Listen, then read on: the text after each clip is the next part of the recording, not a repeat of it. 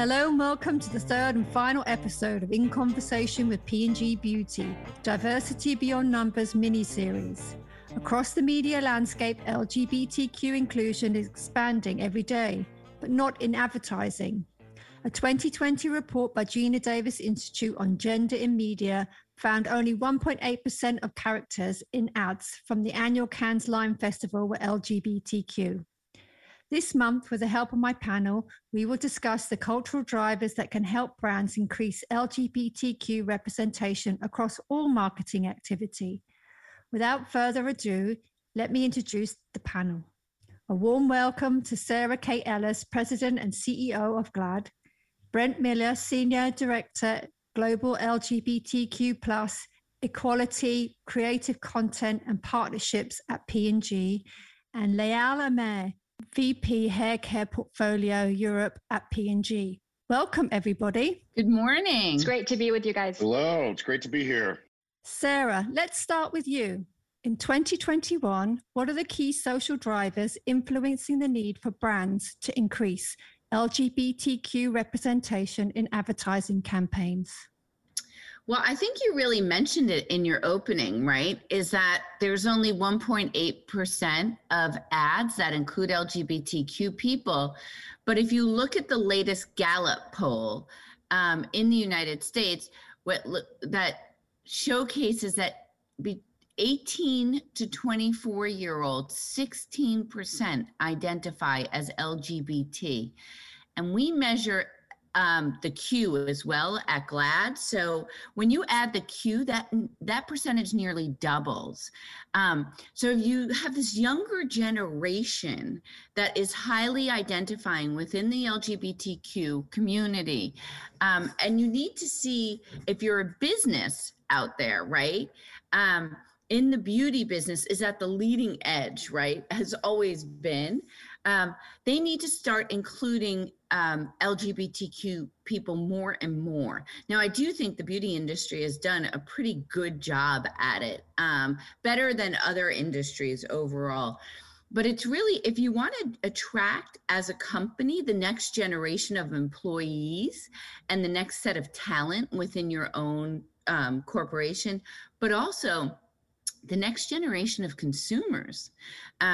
If almost 30% of this population is identifying as LGBTQ, and you know from research and time again in advertising that people want to see themselves reflected, they actually want to see a better version of themselves reflected, right? So I think that's really, really important, and that's to the point of the research that we've been doing with P&G over the past couple of years. And what are the key social drivers for P&G, Brent? Well, I mean, I think we're seeing a pretty big shift in the marketplace. And to Sarah Kate's point, with each successive generation, we're seeing more and more people identify as LGBTQ. There's a lot of different factors that are playing into that. Part of that is, I think, the expansiveness of the community itself and the changing definition of what it means to be LGBTQ. But certainly more and more people are comfortable identifying, coming out of the closet, living openly and honestly as their authentic selves. And so there's a social dynamic here. And as a company that really serves all people, we have a responsibility and an obligation to represent all of those people in the work that we do. And, you know, personally, as someone that's part of the LGBTQ community, as I grew up, I didn't see myself represented in advertising. I didn't really see a world where I belonged. And the simple act of including the community within advertising is a signal that you matter, that you're important, that you're valued. And as a company, we have a voice, and that voice has an impact on how people see the world, how they see each other, how they see relationships and kind of interactions between people. And when we can commit ourselves to the authentic and accurate portrayal of communities like the LGBTQ community, we can have a really profound impact on not only just normalization of different people in our society, but better understanding. So I think as we continue to see the dynamics shift and expand for the LGBTQ community, the business community needs to be on board with that representation and commit themselves to doing that accurately and authentically. And how does this impact product development, Lael? So that's a great question. And building on what my two colleagues were saying, first of all, if we just step back and, and sorry for the number overload, I think a lot of you are going to give, a lot of us are going to give you some percentages, but today more and more consumers are not necessarily only looking at the benefits they're buying, but they're looking at the values of the brands that they're buying. And actually, if you talk to Gen Z consumers, 68% of them believe brands need to promote more progressive values and they need to play a more meaningful role in society. And, to what my two colleagues were saying, more and more people today are embracing their authenticity in an unapologetic way, be it ethnicity, culture, gender expression, age, and other aspects of their identity. But yet, to your starting point, only 1.8% of advertising is reflecting that reality. And if we think, in the broader workplace, 53% of LGBTQ plus community members feel they have to hide their identity at work, which is where they spend most of their life. So there is that massive difference between the expectation of consumers and the reality. And at the heart of it, I think there's a lot of fear from brands necessarily thinking that they may get it wrong, thinking they may not get the right representation. And that fear tends to hold a lot of brands back from just taking that first step forward. And if I think of our experience on Pantene, which is one of the brands that has been leading the frontier with the Hair Has No Gender campaign, it really started with a deep human insight. And that insight was that hair is identity. And that was true for members of the LGBTQ plus community as well as other communities. But the thing that we found out is that while, for me as a straight woman, going and getting the hair that I want and the way that I want and, delivering my identity in the way that I feel right was something I've taken for granted. It wasn't absolutely the case for members of the transgender community. And there were no safe spaces for them to demonstrate their identity. And actually, salons didn't necessarily accept them. The men's salon would give a certain look, the women's salon would give a certain look, and that was a very binary way of expressing hair. And so once we found that out as a brand, we took that first step forward of partnering with the right people and driving that right representation and making a change in society that we feel very proud of. But that's just the first step of many. And I think, even those earlier days, there was some fear. I'm not gonna lie about it of, how do we do this? Are we doing this right or wrong? Are we actually driving the right representation? And I think that, the more we overcome that fear collectively, the more we're able to actually drive culture forward. Sarah, what does GLAAD believe are the key digital drivers assisting brands to increase LGBTQ representation in advertising campaigns? Well, if you're going to engage with the LGBTQ community, especially the youth or the younger generation, like we are talking about today, you need to leverage social media to reach us, right? LGBTQ influencers and social media talent have such fierce and engaged followers. And social media has been a lifeline for our community. It's where we've met each other. It's where we've been able to meet in a safe space. And it's also where we've been able to organize. Over the years, interestingly enough, though, it has also become a weapon against us as a community. So that is something that we are, as a media advocacy organization, we just launched a social media safety index measuring the 5 big platforms for safety. But I got carried away there. This is about beautiful things and beauty.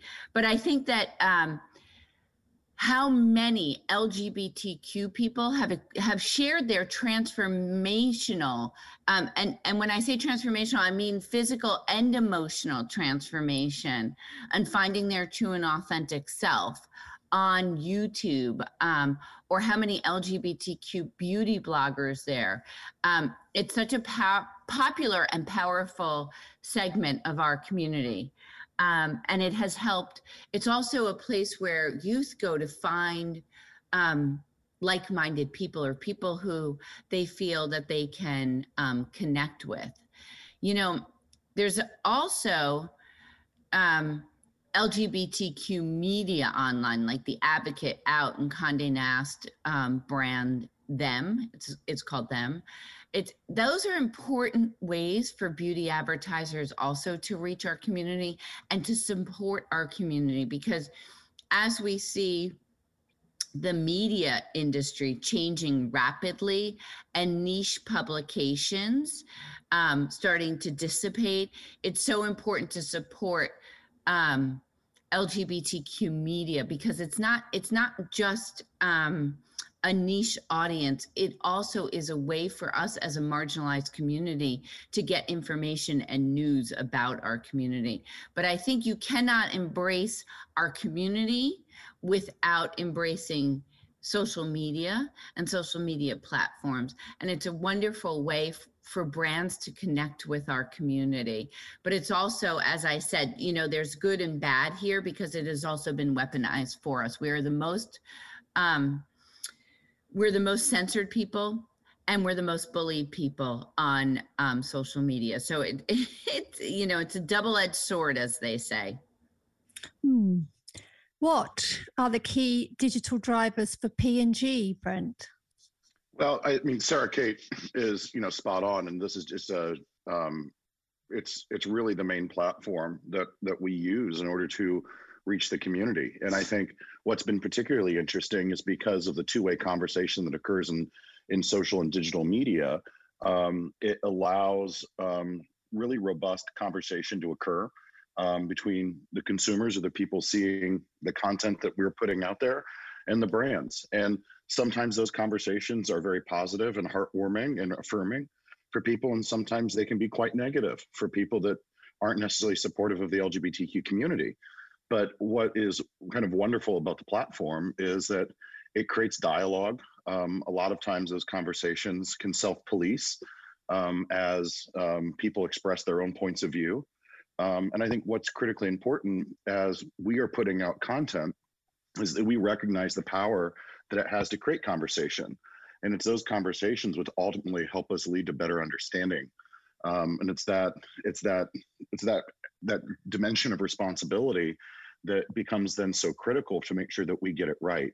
To Lyle's point, when she talked about the Pantene campaign, the Hair Has No Gender campaign, where we were representing a host of different transgender women in their journey with their hair.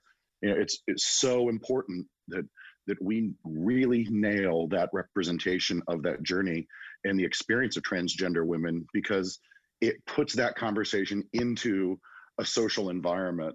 And when that representation is correct, then we can really start something that can be very dynamic. And it helps people that may not identify as part of the community understand the community better, or they can see parts of themselves in the insights that we're bringing forward. And so it's just an incredibly dynamic forum. And then also to Sarah Kate's point, though, is we have to be very careful about the safety that's associated with it. And so, we monitor that very closely. We make sure that the conversations that are happening are responsible, or as responsible as they can be. We make sure that the people that choose to share their stories with us in our ads and in our content are protected, because there is a degree of vulnerability that's associated with social and digital media. So, we do everything that we can in order to foster great dialogue. And then, certainly working with different influencers and different stakeholders that can help facilitate those conversations is really helpful to put some great guardrails up or help guide that conversation in a responsible way. But I think, most importantly is social media helps give the community a visibility. And it's a place where people are coming together and they're finding people like them. They're finding, a degree of camaraderie. So if you're a young person in a rural environment that has, perhaps a very small LGBT community or a non-visible LGBT community, you go online and you go into a social environment and you can find people like yourself. And that's incredibly empowering, because that's when you know that you're not alone. And so the dynamicism that it brings to brands and it brings to companies in the world of conversation is just really unending. And how do the digital drivers affect brand development, Layal? So I think my colleagues have said it really well. If I step back a second, you know, digital technology has absolutely given a voice and platform to those that may have not had it before. And one of the things that we talk about often is it has changed the visual diet that we consume. If we think of visual diets in the past, it was really a one-way conversation. You know, we as brands used to put visual diets out, publishers used to put visual diets out, and that became what everyone consumed. But when we think of the digital platform, and to a lot of the, you know, the comments from my colleagues, people are creating the content themselves. And hence we are in a world where that visual diet we consume is so much more representative, and is so much more enriching of the reality that we live.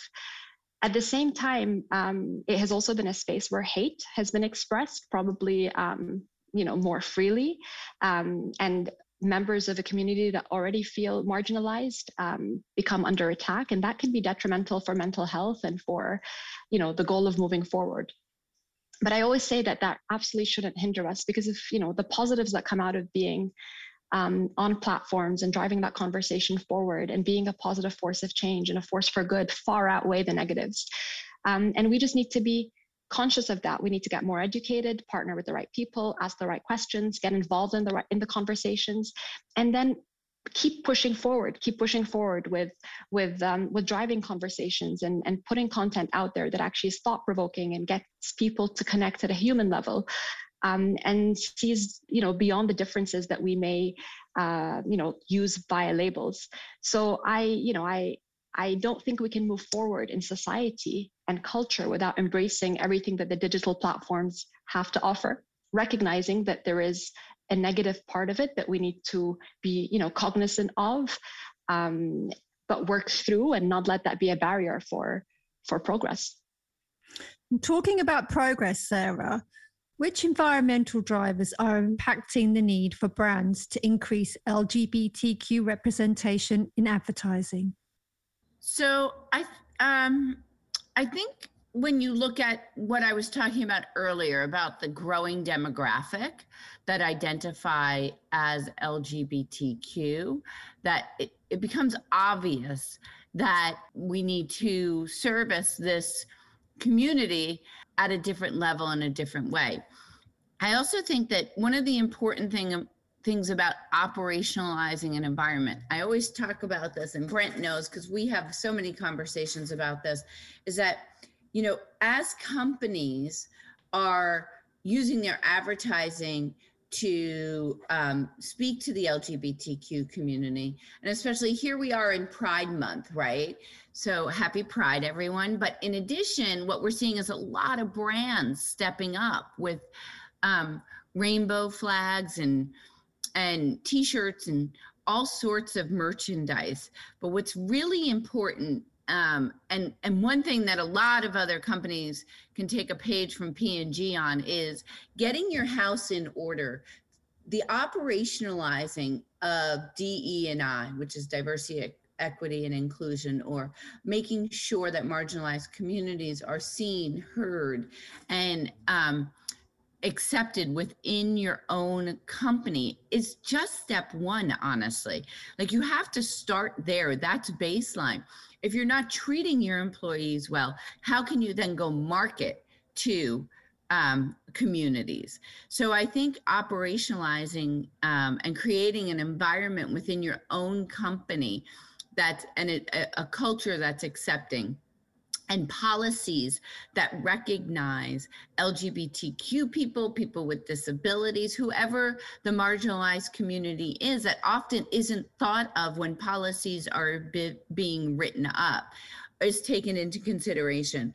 And that's the only way, as we were all saying earlier, right? That if you don't create an environment of inclusion and acceptance, then you're not going to attract the next generation of creators and employees. And for P&G, Brent?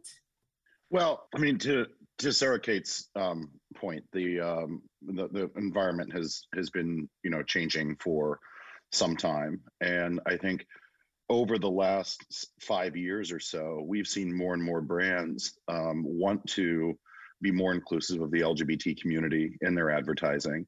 One of the key questions that we always get is, how do we do that, and how do we do that well? And so what we are working on with a lot of our teams is growing the capability to better represent the community. And it's a tough challenge because the community is so incredibly diverse. Within LGBTQ, you really have every walk of life. You have every gender, age, ethnicity, race, religion, etc., reflected. And so for us, as the environment outside of the company becomes more accepting and more appreciative of the LGBTQ community, that makes our job even more important. And we need to make sure that we are kind of stepping up to that challenge in the way that we reflect the community in our own work. And, I think Sarah Kate makes a great point about, ensuring that we have our own house in order. And that's through policies and, different things that we need to be building inside the company that helps to nurture and develop talent. And so all of those factors kind of are kind of coming into just a really interesting moment in time where the craft of LGBTQ marketing is accelerating extremely rapidly. And we now are faced with the really wonderful challenge of how to embrace that and how to do that craft very, very well. And I think what's been fascinating is with the beauty industry, they're really one of the very first industries that embrace the LGBTQ community. And so they've been doing this and kind of evolving in the space for a while. And so I think we can learn from a lot of companies that have been pioneering in the space. And I expect that, more and more companies are going to be able to be bringing, LGBTQ people and themes and insights into the work that they're doing. I think also one of the things, Brent, is that our research together showed, so GLAAD and P&G released research on advertising and marketing executives, and it really drives home what Brent was saying, which is that 81% of advertisers say they are worried about backlash if they include LGBTQ people in, not from the general public, but from the LGBTQ community. Because they're concerned that the who they include won't be perceived as authentic enough. And the reason they feel this is because these there are so many identities that they're unfamiliar with, and they don't understand the nuances of them. And that's really a big threshold that we've crossed, actually, where in the past, what we were concerned as advertisers was, will there be a general population backlash if I include a gay couple in my ad? And that was really what we were up against as GLAAD. We were helping brands who were willing to go out there. Now it's the inverse. It's actually flipped. We're not worried about, advertisers aren't so worried about the general population because it's pretty widely accepted LGBTQ. What they are worried is the backlash from the community itself, because they're not getting the nuanced portrayals correct. And that's someplace like Brent and I spend a lot of time on, and our team spend a lot of time on when P&G is including LGBTQ people in the ads. And that's something that we can help with through the visibility project that we launched together, and that any brands can go and sign up to be a part of the visibility project, where we will help you and advise you on how to do it, especially the nuance when you get into transgender or gender nonconforming identities, and how to do that in a real and authentic and accurate way. And talking nuance, Layal, how does it impact brand development? So, I'm going to take it back to, I think, brands ultimately are part of what we do every day at P&G. And I think it starts with what we do back home. And I love the way that you said it, getting the shop back in order. And I want to start there because I think that you can only develop brands that are more inclusive if you start with a home that is more inclusive. Recently we saw that 53% of LGBTQ plus people are not feeling themselves at work. That means that there's a lot to be done. And there's a lot of information about the role of not just equality in the workplace, but equity, to ensure that we're all starting from that same base. And it starts with having teams that are actually creating environments that are inclusive. But to do that, you need to understand the barriers and the biases that we have, and then acting on them. I give you a small example. A few years ago, one of my team members, who was instrumental in the work that we did on the Pantene Hair Has No Gender campaign, he is gay and he was becoming a parent.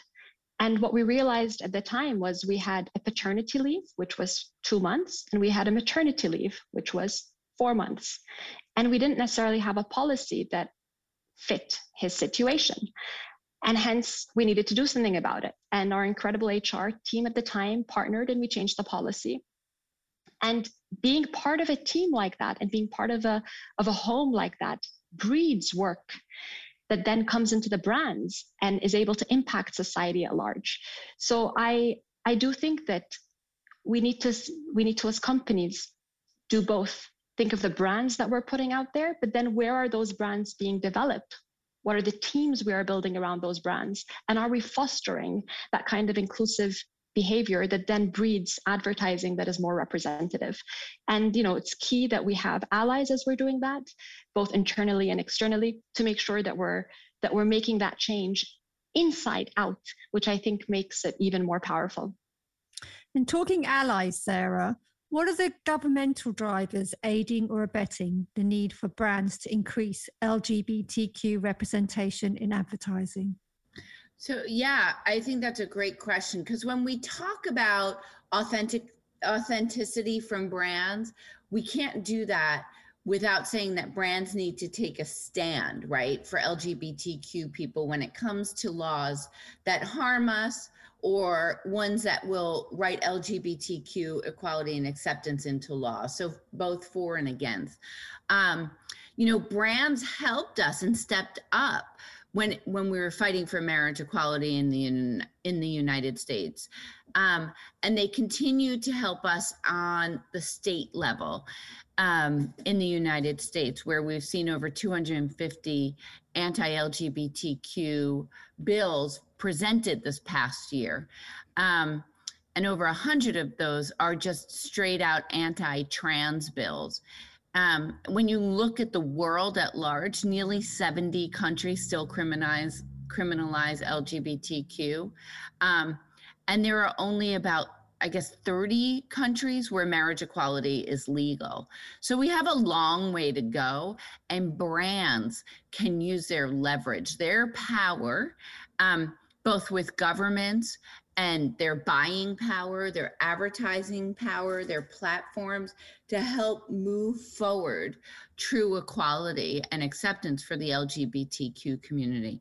And I think, I often say, when you market to the LGBTQ community, you need to be ready to join our movement, because you can't just sell us product. You have to help us as a marginalized community.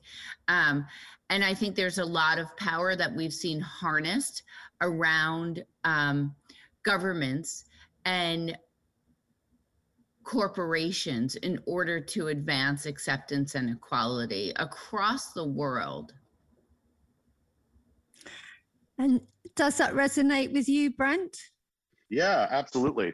And if you think about it, the laws and the actions of our governments and our governing bodies have a direct impact on the environments in which we're doing business. And of course, our employees are members of the communities that are impacted by the laws that allow them to come and be their full selves. And so we want to make sure that our communities are as inclusive as possible and are as open as possible, so that our people can bring their full selves to work. That increases productivity, that increases creativity. And then in addition, we know that more inclusive communities have more expansive economies, because more people are operating as their full selves. So these inclusive economies are good for business.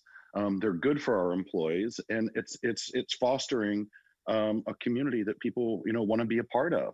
So it's important for us to work within our local markets where we're at to help drive inclusive policy, just as we would inside the company. So, it can be very tricky because there's a huge amount of difference around the world in terms of religious norms, societal norms, cultural norms that have differing impacts on the LGBTQ community. But we know through partnerships with people like GLAAD, through organizations like PGLE, and other organizations, that we can engage in conversation, which ultimately, in the long run, was going to have a positive effect. And how does this affect brand development, Lael? So, I mean, I in line with what was said, it is our absolute privilege, but also responsibility as brands to move culture forward. You know, when you are working on some of the world's largest beauty brands, when you are, driving this much media, when you literally shape culture, it becomes part of your responsibility, and it's a responsibility we don't take lightly. I think a lot of what Brent was saying is we take that responsibility to heart. We realize that we operate pretty much all over the world, and have a responsibility to move culture forward, to partner with the right partners across the world, and to be part of that conversation, and at many times lead that conversation forward. So I start off with what I said at the very beginning of the podcast, which is there is no more brand building that is just about delivering a benefit. Our consumers are expecting brands to have values and to demonstrate those values and to be part of change and to drive the culture. And there is no more, I buy you because you deliver X, Y, and Z, but I expect of you that you impact society. And so for me, really, it's not a if, it's a must as a brand builder nowadays to embrace the important topics and to have a role and a responsibility in driving those forward. To build on that from in terms of the brand perspective, because there are so many differences around the world, not just in terms of laws, but just in terms of cultural acceptance and the diversity within the LGBTQ community, it does impact at times how we execute a campaign or how we represent the LGBTQ campaign. And it's really important for us as brands and companies to understand the nuances within all of those different markets, because you can go in with the best of intention and driving a conversation forward on this community. And if you're not in touch with that nuance, or you don't understand some of the cultural dynamics in some of these markets around the world, your good intentions may have the reverse impact that you want it to have. And so we work with organizations like GLAAD. So when we're creating a new campaign that has an LGBTQ theme or idea or representation, we want to make sure that that has resonance and relevancy with the community.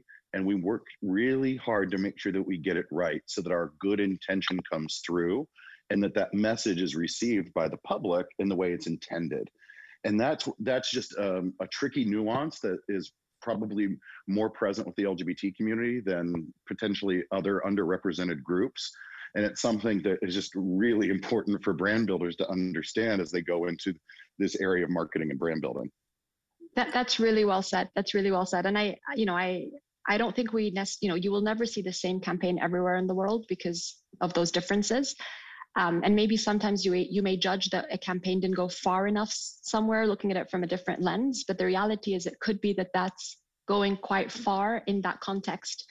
And so that's absolutely the right build, Brent. And again, I think we have the luxury of having that footprint and working with all the right partners to enable us to get that nuance. And we certainly do get it wrong at times. I mean, I don't want to also, sit here and say that we always get it right. We have gotten it wrong in places, and it's important that you then pivot, recognize you got it wrong, but then you don't let that stop you.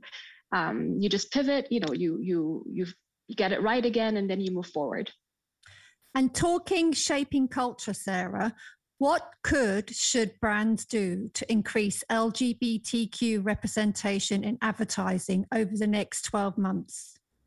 Well, I think they should definitely join the P&G and GLAAD Visibility Project, and you can go to GLAAD.org to do that, GLAAD.org, which is a commitment to increasing representation and also gives you the tools to do it the right way, so that you are so that you're not putting yourself in a or your company at risk, or representing the community. So I think what you're all saying though is so right. It's like you've got to take the step forward, and taking a page from P&G, which is, when I say get your house in order, it doesn't need to be perfect. It's about progress, folks. It's not about being perfect. We're not perfect. And it's really important that, you don't have to be, have everything perfectly aligned in your organization, your board represented, your executive team.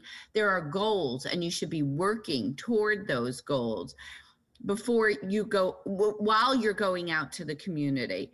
So, I don't want people to stall their efforts in a public way, because in a private way, they're trying to still get their company up to speed.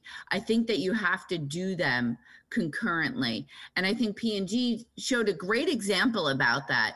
And the same to what was just being said, which is like, when you do make a mistake, when you are off, just acknowledge that, P&G did a whole movie about what LGBTQ inclusion or lack of inclusion looked like at the company for years. And it's owning your narrative is the most powerful way to overcoming it, right? Especially if there's something that you're trying to overcome, obviously. So I think that's something that I want to leave people with, is that please visit GLAAD.org and join the Visibility Project. I think we're really looking forward to working with brands to be inclusive, but also don't stop yourself. Think and be thoughtful about it, but don't think that you have to achieve perfection within your company in order to move forward externally. You need to be working at it, and you have to have really good intentions and thoughtful people around you. And please call us to help you. And for P&G, Brent? I think this has probably been the most exciting time for LGBTQ brand building that I've been able to be a part of, because what we're seeing now is a lot more tools available to us to really go in and do the homework. And that first step of doing the homework is absolutely critical for brands to enter into this space and do it in a sustained way. We always talk about this type of work and saying it needs to be baked in to the fabric of how we build brands, and it's not a bolted on effort. To Sarah Kate's point earlier about what we see right now during Pride Month, where a lot of brands are coming out with limited edition products with rainbows and all those different things, like that's great, right? That can create visibility, and for a young person to come and see a sea of rainbows everywhere, it feels good. It feels nice to think like, wow, there's a lot of support out there. But as brand builders, we've got to make sure that is a sustained idea that's baked into how we build our brands. And it starts with getting in and doing the research with the consumer, getting in and doing the homework, and figuring out how that ladders up to the brand strategy. So that's really what we're doing with a lot of our brands now. I like to use Pantene as an example. I mean, they went in and did the research and discovered that 60% of people change their hair when they come out of the closet. And that insight, ladders up to the idea that hair is one of the most visible ways that people present themselves to the world, that they present their identity to the world. And once Pantene, really ran with that insight, then they had a conversation point that was relevant to hair, relative to the brand, relative to the LGBTQ community, that was workable in a campaign that made sense. It made sense that Pantene was talking about this. And that's when you come up with something that can be sustained over time. So that's what we're working to do now over the next 12 months, is dig in, do our homework, and make sure that we're building the right brand systems that are going to be able to sustain LGBTQ representation throughout everything that we do. And for you, Layal?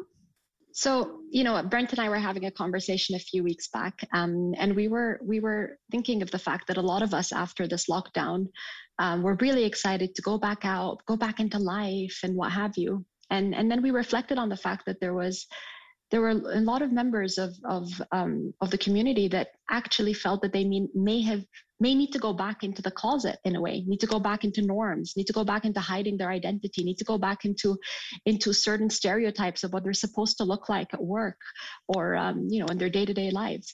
So I want us to first pause and reflect on the fact that there are still many consumers and members of the community that today do not feel that they could absolutely be and exist in a way that fully represents their identity. And that is something that we should not be accepting in 2021. So there's an urgency to act and to act fast. And then it goes back to what do we do as brands? And I, not to repeat what Brent was saying, but I think there's, if I put it into 4 things: A, get educated, do your homework, your brands really well. Make sure that you find that insight that is coherent to the brand benefit and is at the heart of the brand expression. So, I love that a lot of people are putting, unicorns everywhere, et cetera, but that's not necessarily getting the homework done. So let's get the homework done. And I think as a company, we're very committed to doing that. Then find the right partners. GLAAD is an incredible partner. Find those right partners that help you get educated as well and help create the bridges that you may not have and the nuances that you may miss. Then take that step forward. And I couldn't emphasize that more. But then learn, keep an open mind and continue to learn, pivot if you have to, but never take a step back. And I think if you just kind of think through that mindset, and if all of us with our collective power do that, we hopefully will be sitting here a year from now and we won't be talking about 1.8% anymore.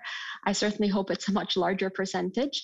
But again, it starts with us getting our homework done and then, not letting fear stand in the way of us taking that step forward.